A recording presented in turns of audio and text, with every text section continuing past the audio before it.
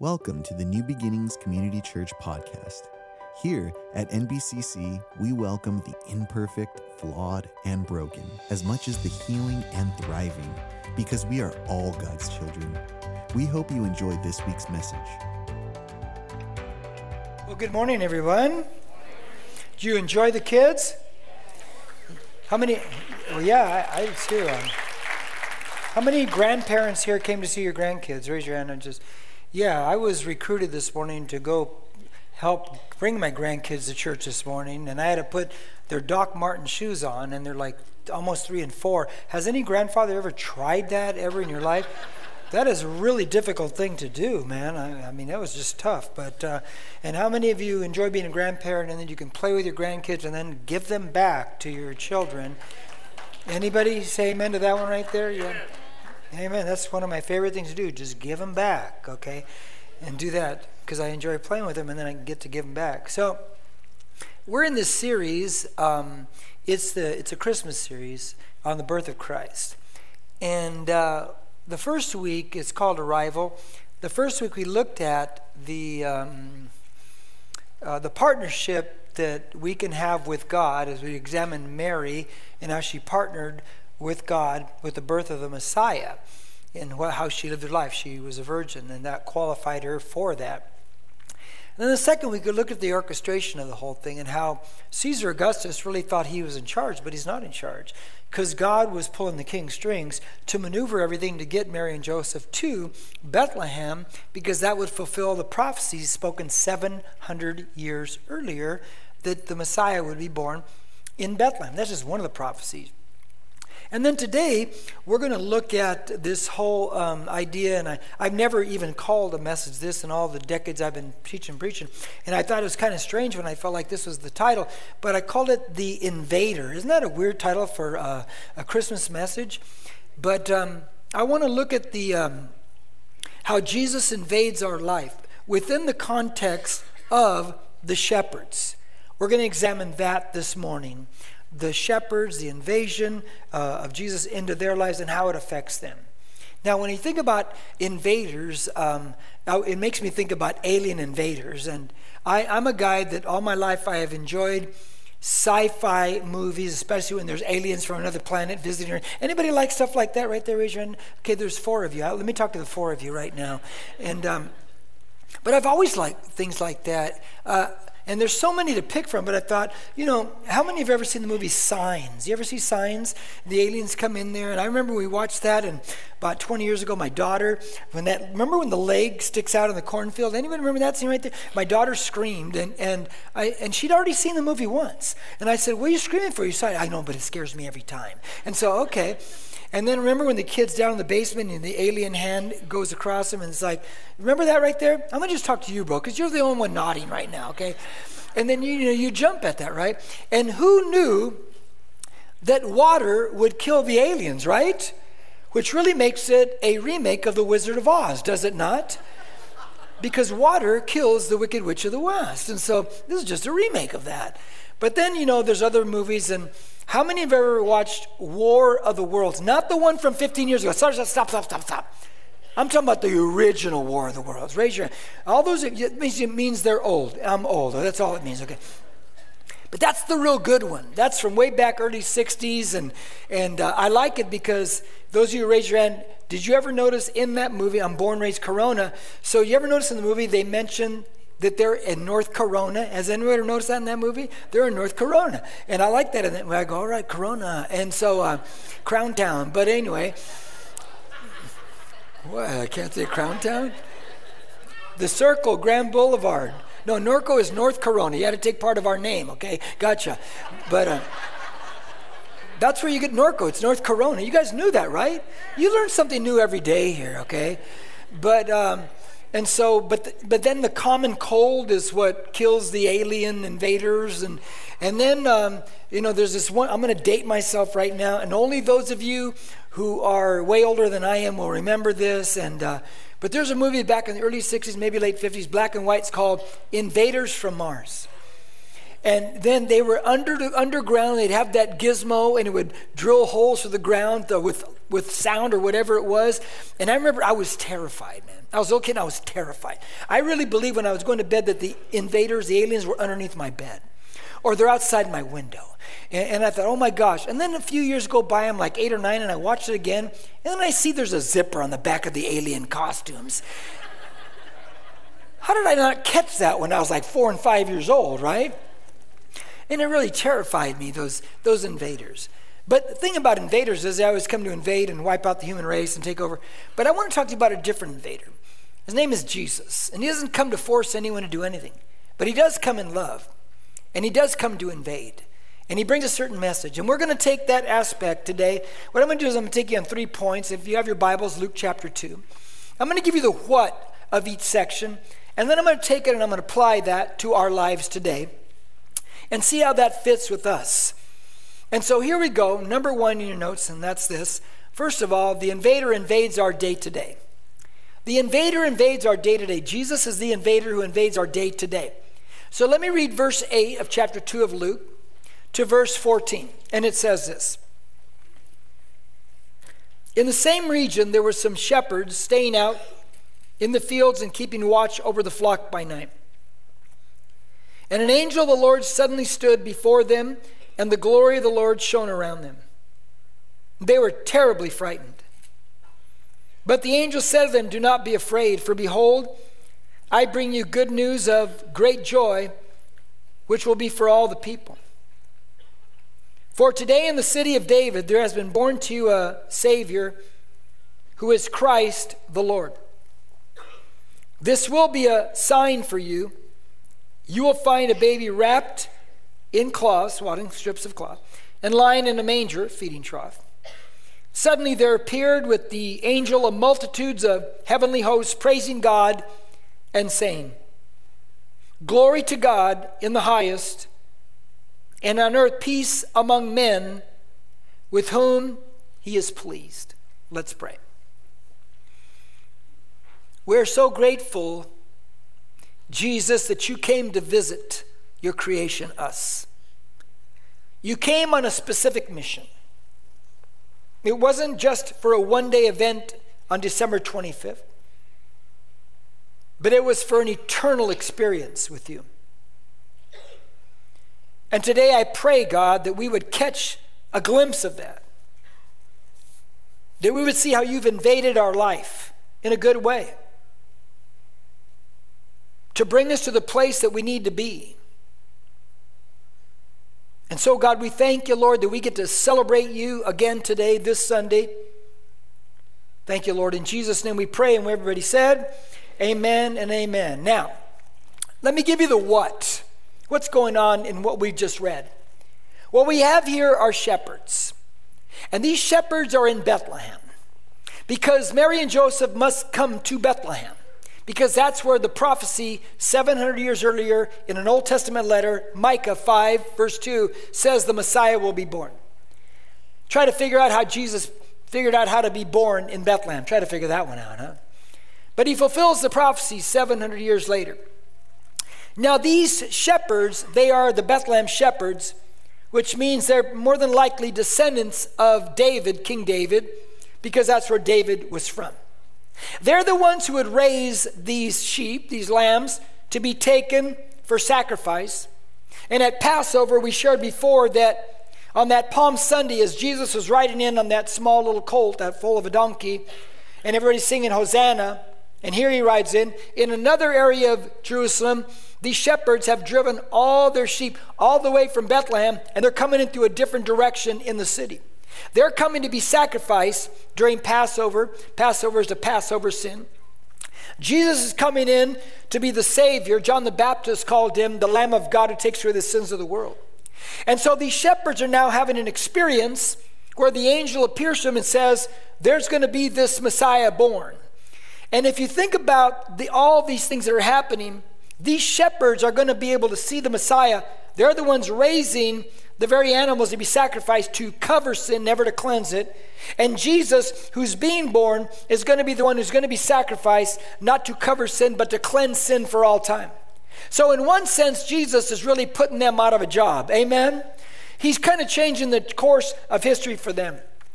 And by the way, as I shared with you last week, we find here that they're out in the fields by night, the shepherds are. Now that tells you something about the time of year. Shepherds would never be out in the fields in the dead of winter. He wouldn't do it. So we know that Jesus was not born December 25th. I know some of you are shocked, right? But he was not. So don't go home and burn your tree, especially if you have an aluminum one from the 60s with the 3 lights. Don't go burning that one, okay? Because they don't burn. But Jesus more than likely born, and it's more than likely late September. So just so you know. But we just choose to celebrate December 25th because that's the way the tradition goes now. So we're not going to split hairs over that one. But here he comes into their life. And if you think about their life, all they're doing is going through their day-to-day. And this is the application that I want to bring out to you. They're going through day-to-day. They're raising the sheep. They're going to get ready for sacrifice.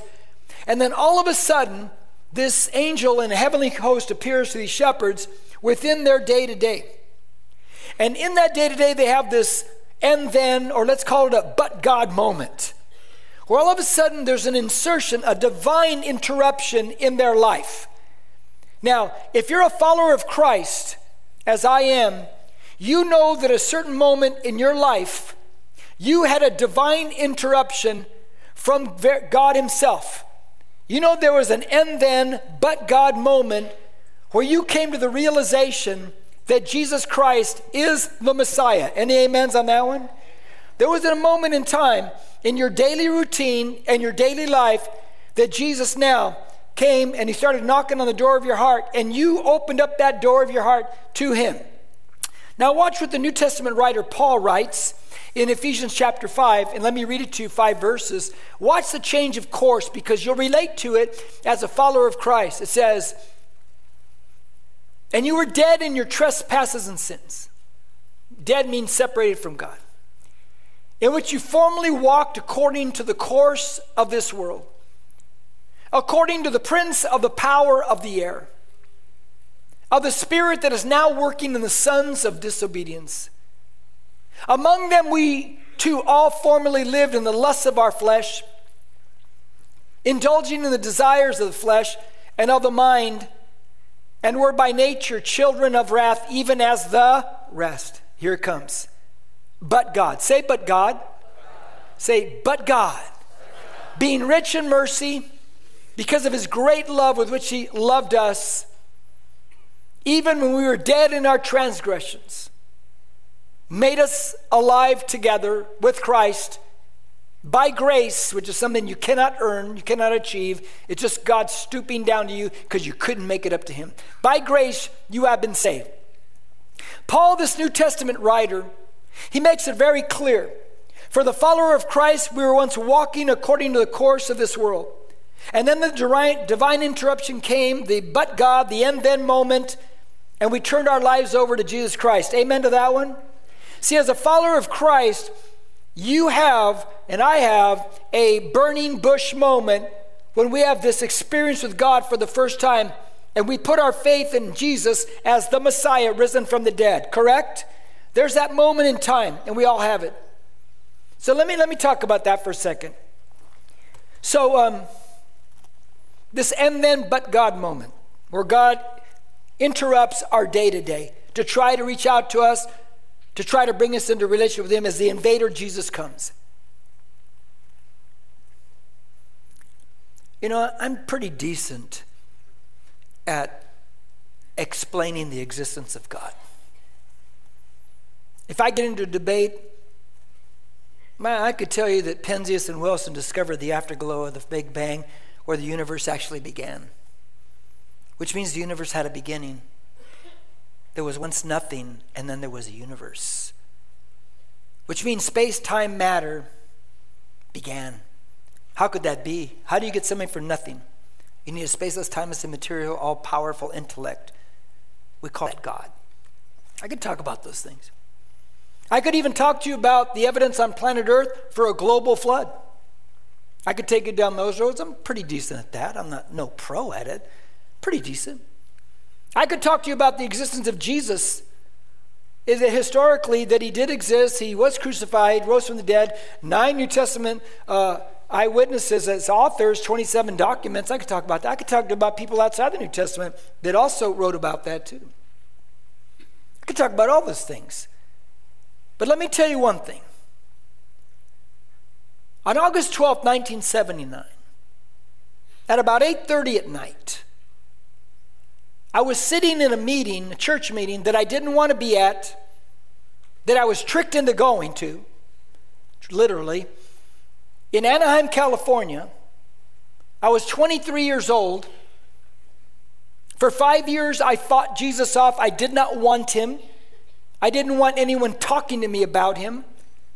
Just get out of my face. And that's the way I was.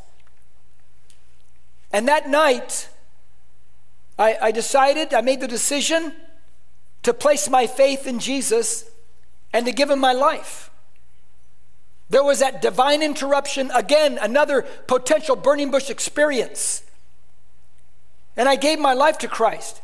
And let me tell you, for somebody in this room, the more times you reject Jesus, the more times you reject him, your heart grows numb, callous, numb, till pretty soon it becomes very difficult to place your faith in Jesus. And I don't know how close I was getting to that. I know that my sister prayed for 2 hours in my room where I lived, for 2 hours before I went there. I didn't know she did that, but she did that. And so when I went there, I put my faith in Christ. Now let me tell you what happened that I did not expect, and I could not explain immediately. But I realized as I started reading the Word of God afterwards, my life in that moment at 8:30, in the moment of time, my life changed. Before that moment, I remember I was 23. I'm party hardy guy every weekend. I'm going down every Thursday night to the clubs because it's ladies' night. Remember that, guys? Please, somebody help me out here, okay? So I'm all into everything that you would think a guy like that would be into that's not walking with God. And in a moment of time, everything changed. My desires reshifted. I no longer was going to abuse myself with stuff, and I sure wasn't going to take advantage of people anymore.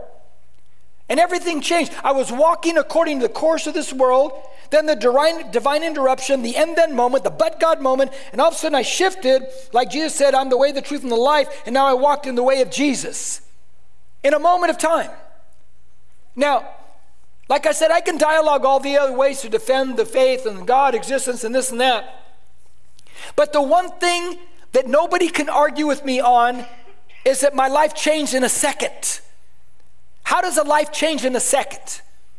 That doesn't happen unless there's a divine power that comes to dwell in you by placing your faith in Jesus Christ. And it changed my life. That was my burning bush and then but God moment, the divine interruption of my life. And some of you know what that's about. Some of you experienced that. Some of you, you've come close. God knocked on your door of your heart, here or there, but you keep rejecting it, and you get closer and closer to less and less knocking. You're walking on dangerous ground because God is trying to reach you in those divine interruptions, the way he reached me and many others in this room. Now, why does the invader Jesus come to invade that way and divinely interrupt? Because that's the second thing. He came for sinners. The divine interruption happens because he came for sinners. Now, let me explain this with verse 15 first.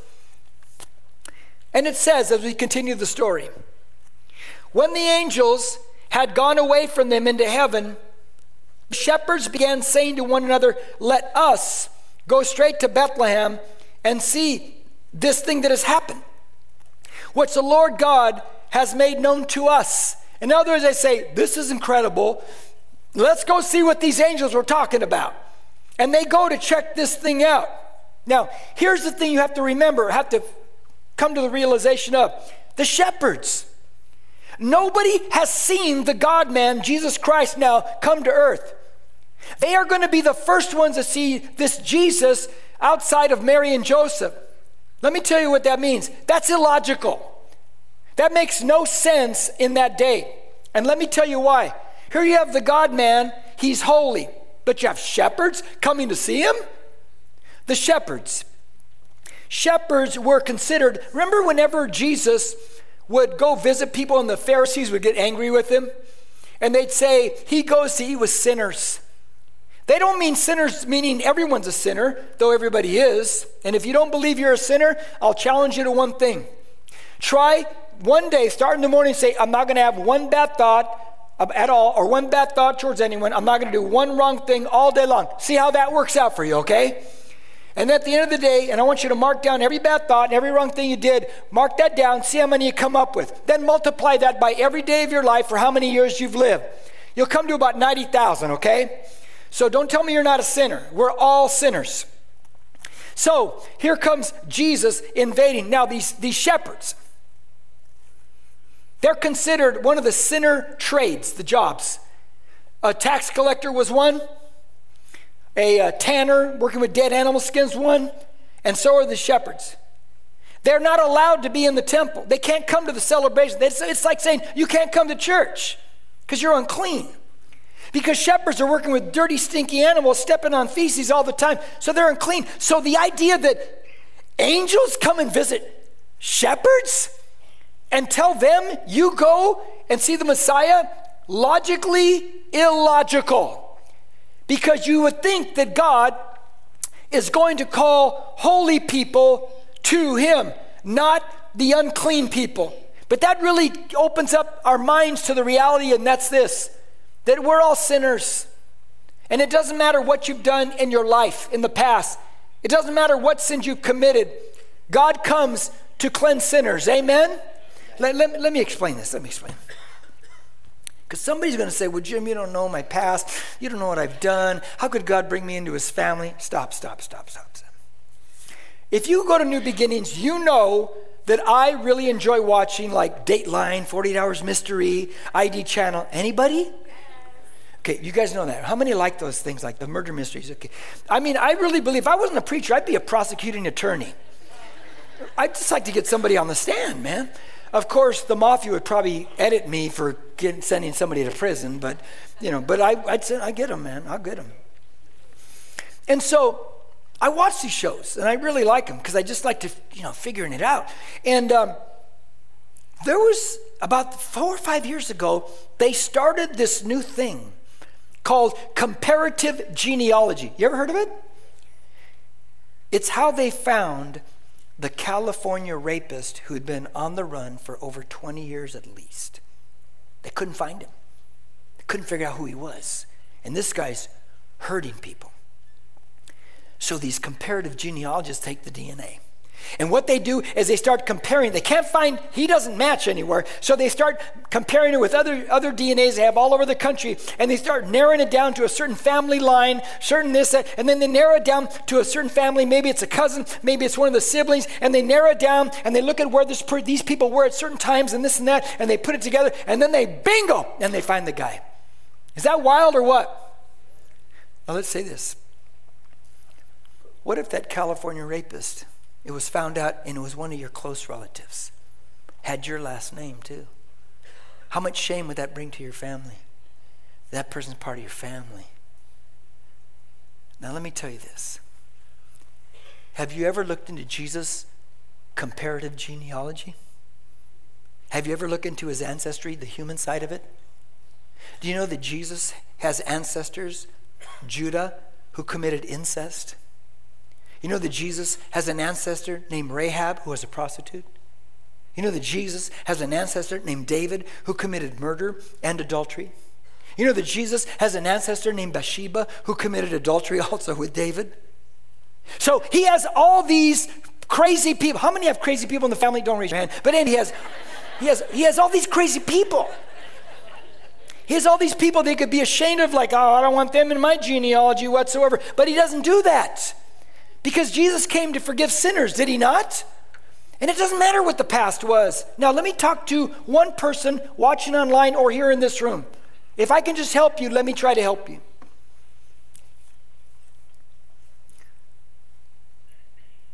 You walk around and you carry a secret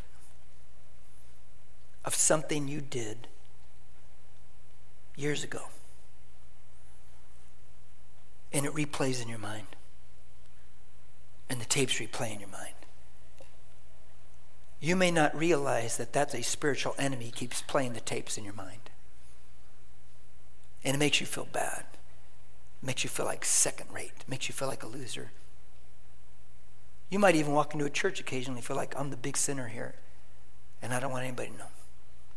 It might even lead you to feel so bad that you're going to go back to an addiction now and then to feel better.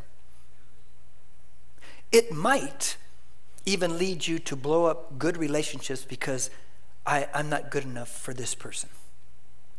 And you don't even realize you're doing it. It might lead you in groups to not let anybody too close to your life because you don't want them to know. What if it came out? What would they think about you? And so you walk around with all these things and just replays and replays. Let me tell you something that Jesus does. You come to Christ and he washes everything away. Everything.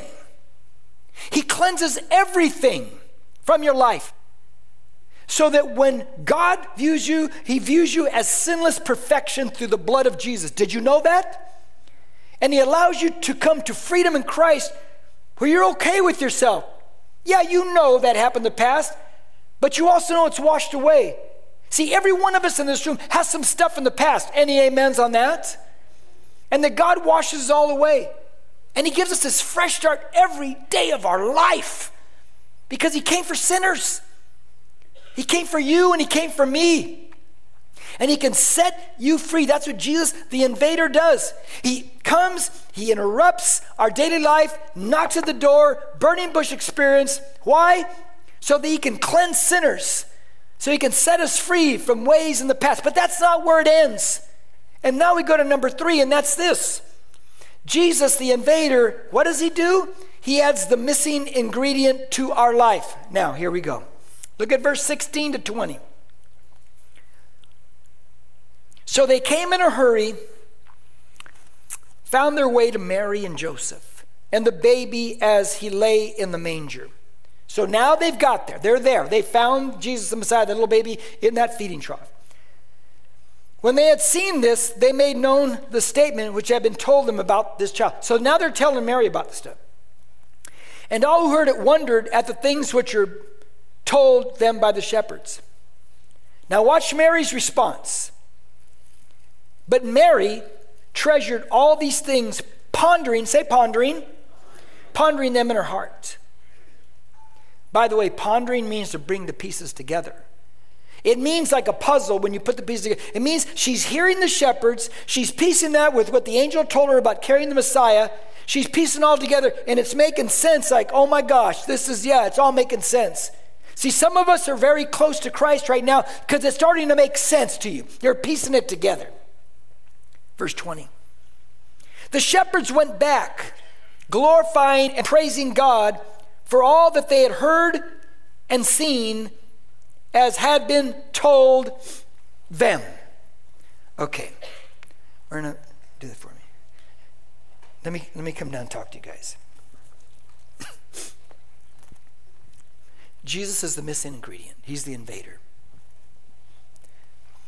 The shepherds, in their life, they do the same thing every day. And then when they see the Messiah, they go home and they glorify God. They're praising. There's a certain joy in their life, is there not?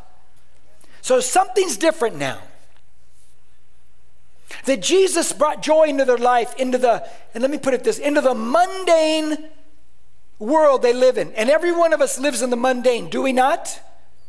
We do the same things this way, that way, and we look forward to hopefully that vacation 7 months down the road is going to change things for a week or 10 days. Or we live for the weekend, but everything else mundane. I've told my wife multiple times in my life, if Jesus wasn't in my life is so consistently mundane, I think I'd go out of my mind. But because Jesus is in my life, it brings joy into the mundane. They go home and they are joyful and rejoicing. How do you go home? What kind of person comes to the door? Angry? Bitter? Frustrated? Life's not fair? What comes to the door? They come through the door and they're rejoicing in this mundane world of theirs. Now let me put this all together. One day Jesus, he's in his 30s now. We move in the story forward. He goes to Samaria. Now Samaritans don't like the Jews. But Jesus goes there and he sits down by a well. It's in John chapter 4, Gospel of John. And he's waiting for a woman to show up there because he knows all things. He knows she's coming at noontime. So now we see he's right there for waiting. He's going to bring a divine interruption into this woman's life. It's going to be a but God and then moment. He's right there waiting for her. The disciples have been sent to town for food. She walks in. She's carrying a pitcher. She's coming for water. They get into a discussion. Now there's this divine interrupt, this but God moment. Jesus dialoguing with her. As they talk, Jesus now exposes her life of sin. She's been married 5 times, and she's living with a guy right now. Jesus doesn't do that to make her feel bad, not to condemn her. He exposed it to set her free, to give her new life. Because she's not happy. She's got no joy in her life. She's come at noontime. Nobody's with her. That's the time shameful people come, in the heat of the day, because of the way they're living their life. And Jesus dialogues with her. And finally, there's this moment in time where she finally puts faith in Jesus. She comes to the Messiah, and her life is cleansed. And one of the things that Jesus says to her, he says to her, lady. And I wish he would have said, lady, but he didn't say it that way, okay? But I wish he would have. But he says, everyone who drinks of this water, this well that you're coming to get water from, you're going to come back again. You're going to thirst again. It's going to be the same daily, mundane thing, day after day. But he who drinks of the water that I give him, he who drinks of my life, he who enters into relationship with me, that's different. You will never thirst again, ever. And he's talking spiritual. He's talking deep in the soul. And the telltale sign of this woman that really nails a nail in the coffin is when she leaves. She had come with a pitcher to get water, and she leaves, and what happens? She leaves the pitcher. She leaves the pitcher behind because she found the real deal. She found the very thing that gives her life. Listen, everybody. Everybody's got a pitcher. It could be success for you, and you could be very successful. It could be plenty of money in the bank. That's your pitcher, and thank God, praise the Lord. It could be your reputation. It could be it could be the things your purchases and stuff. But let's be honest. Inanimate objects will never give you true joy in life. They just don't. And they never will. And they never will. You need something outside of yourself, outside the inanimate object. You need the invader, Jesus Christ. And he comes and he brings joy into your life, into the mundane part of your life. Otherwise, it's not making sense. Okay. So, let me tie it all this way. I remember back when I was about 20 or 21. It's like 1999, something like that. I'm born and raised Corona. And you know, I went to Corona High. I'm a Panther. Any Panthers in the room right here? Okay. The whole Panther section right there, I get it. But first service, somebody yelled, Norco. I go, hey, wait. Norco means North Corona. You even borrowed from us, okay? But, and how many remember when Norco and Corona were arch enemies? I mean, it was bad, right? Right? How many? Only 3 of us remember that? It was bad, man. We were the enemies. We hated each other. And now I pastor in Norco. God must have a sense of humor, right? There's a whole backstory on that one right there, because I didn't want to pastor in Norco, because I had remnants of my old Corona High School days. But anyway, and so we had this newspaper in Corona called the Corona Daily Independent. Anyone remember that? The Corona Daily Independent, remember that one? Yeah, and it was Monday through Friday paper. And when I was about 20, 21, maybe 22, but somewhere in that time frame, they started to run a series of articles. And I don't know if I've ever shared this before. But in this series of articles that lasted a week to 2 weeks, South Corona, that's all homes now, used to be nothing but orange groves. Anyone remember that? You'd look out there and it was just dark. There were no lights. It's just dark. It was all orange groves. So me and my buddies after school got out, we'd take our muscle cars and we'd drive up there and race. It was great. And then pick up oranges and take them home. And so you had all these groves, and Corona Daily Independent started running articles that Bigfoot had been spotted in South Corona in the orange groves. How many remember that? I remember it. You remember it, bro? Yeah. They ran these articles. I'm not kidding. And so one of the articles, it was a statement like, they spotted Bigfoot. Another day, I remember there was an artist's rendition of someone who saw Bigfoot. And every day, and then another one, I remember this one, Bigfoot outran their car. And so one night, on a Friday or Saturday night, me and about 7 buddies, and I wasn't saved, and we're, a little, because I wasn't a Christian, we decide we're going to go find Bigfoot at night. And we really think in all of South Carolina, we're going to pick the one spot where Bigfoot's got his campfire going, right? So about 7 or 8 of us, we drive up there in the groves, we pick a spot, and we just go there. We get out of our cars. Let me tell you something. You know it's not real, right? But it's nighttime.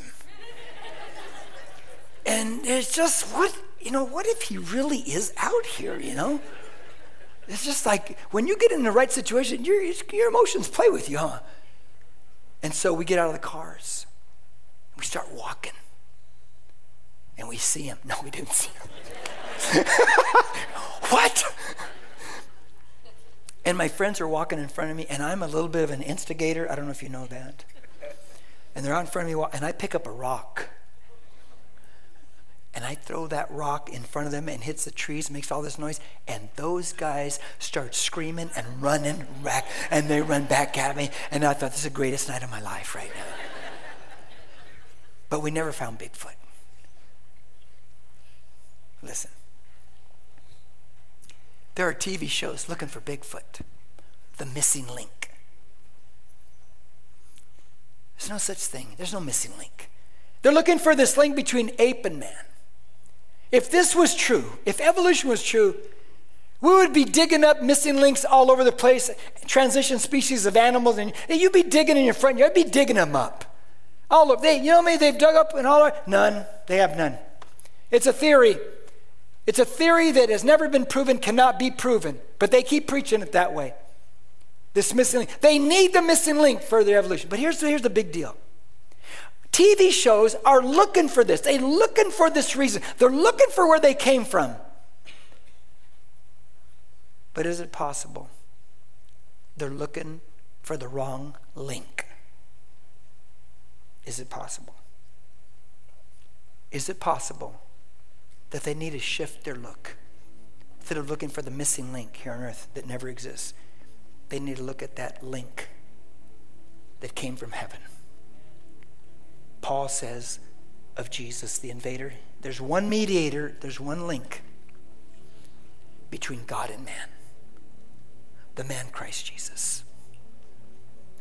And if we would shift our focus as a society and take the proper worldview, we wouldn't be looking for something that never will be, but we'll be looking to the God-man Jesus. He's the link that links God to man and man to God. By his death on the cross, and he carried your sins, and he shed his blood, so you and I could come into relationship with God the Father. He's the link that puts it all together. He's the one that makes sense of life. He's the missing ingredient. He's the invader that washes away our sins. He's the one who's right now divinely interrupting your life, trying to get in, so you can have a but God moment. He's the missing link. And he comes to earth a couple thousand years ago to visit his creation. To visit his creation.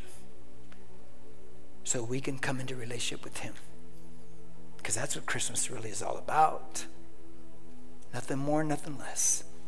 He's the link, my friends, that will make sense of your life and save you in eternity. Amen. Let's pray.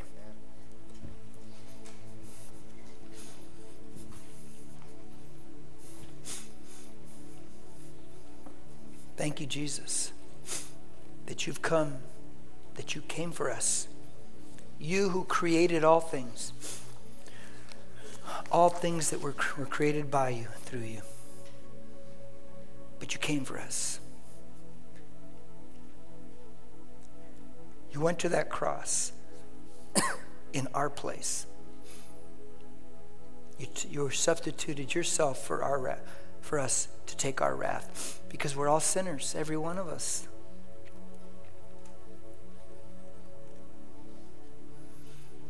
Thank you for carrying our sins on that cross. Thank you for your blood that washes away our sins. Now, friend, if you're here today and you have never placed your faith in Jesus, He's the link to heaven. He's the link to eternity. There's no other one. You say, well, don't all roads lead to God? No. All the other roads say you have to earn it and work for it. Jesus says that's impossible. That's why God came down to you in the form of Jesus Christ. You can't work your way to heaven. Nobody can. Because you have a problem still, and that's sin. Christianity is the only different road. It's the road. And the question is, will you confess Jesus as your Savior? And I am not talking about, well, I believe in God. That ain't going to cut any ice when you stand before God when you die. There's a lot of people say, well, I believe in God. No, you must believe in Jesus Christ, the God-man, who came to earth, carried your sins, was brutally murdered on a cross, buried, and rose from the dead. Resurrection. That's what you have to believe. That's the gospel. And then you choose to follow him for the rest of your life. The Spirit of God comes to live in you. And that's the game changer. That's the missing ingredient to your life. And if you'd like to place your faith in Jesus today as your Savior, oh man, great. Or maybe you backslid. You walked away from Jesus Christ. And you know things are missing. You know it's just getting worse. You know the frustrations and the angers or whatever are just building up. Because the missing ingredient is missing. Because you will not allow the missing ingredient into your life. But right now you have a divine interruption. Take advantage of it. You could have an and then but God moment right now, where you make it right with Jesus and follow him for the rest of your life. I'm going to give you that opportunity. I don't know where you stand with God. You do. But if you'd like to place your faith in Jesus for the first time in your life, or you want to rededicate your life to Christ, praise the Lord. I'm going to give the opportunity right now. If you'd like to put your faith in Christ or rededicate your life, I want you to do this one thing between you, me, and God. I want you to open up your eyes and look at me right now. Just look up now. Don't even wait. I'm going to look around in a moment. And when our eyes meet, you can close them. But look up at me, and I'll look around now.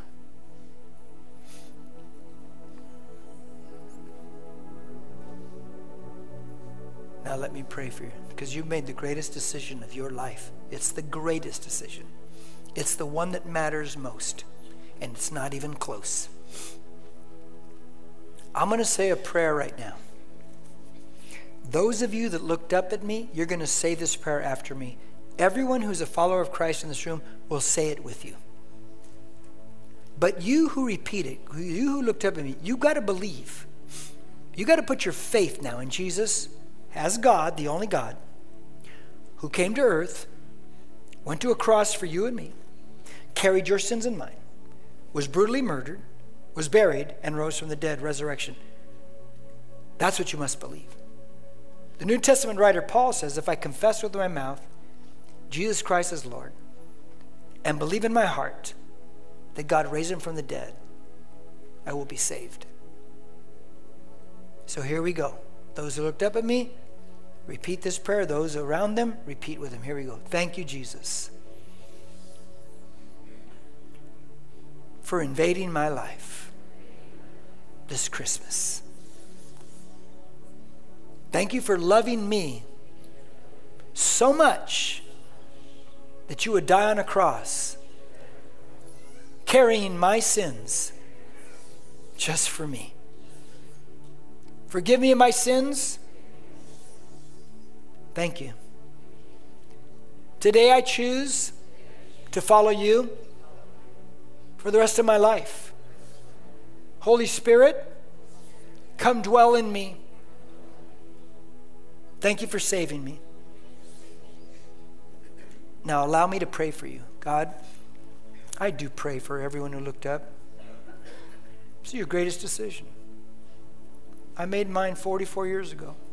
I have never looked back. I have never regretted it. I pray for you. I pray you open up your life to Christ. I pray that you get a Bible if you don't have one that you can understand. We have free ones here. Just ask for them. Stay in the New Testament for a couple years as you really start out. Read about the one who loves you and saves you. Lay down your life. Surrender your life to Jesus now as you've confessed. And then watch what he does. You're entering into a life that is contrary to the culture now. But you have found that the culture does not give you inner peace and satisfaction. Never can. Only Christ can. And most of all, he can save you. He can set your eternity right where when you die, you go to be with him. And that is everything. Thank you, Jesus. Thank you, God, for saving people today. Thank you, Lord God. In Jesus' name we pray. And we all said, amen and amen. Stand up, everybody. Praise the Lord. It's a good day, huh? So here we go. Let's repeat this prayer out loud after me, would you? Here we go. Lord, keep me outward focused and fill me with your Spirit. Give me the boldness to share the gospel with others. Open up opportunities to minister outside the church because I see what I'm looking for, and make me into a generous person like you. Hey, God bless you guys. Have a great week. We'll see you Christmas Eve. God bless. God bless you. If you need prayer or dedicated your life to Christ, please reach out to us on our social media, on Facebook and Instagram at NBCC Norco, or email us at hello@nbcc.com. Thank you for listening. Don't forget to share and subscribe to this podcast.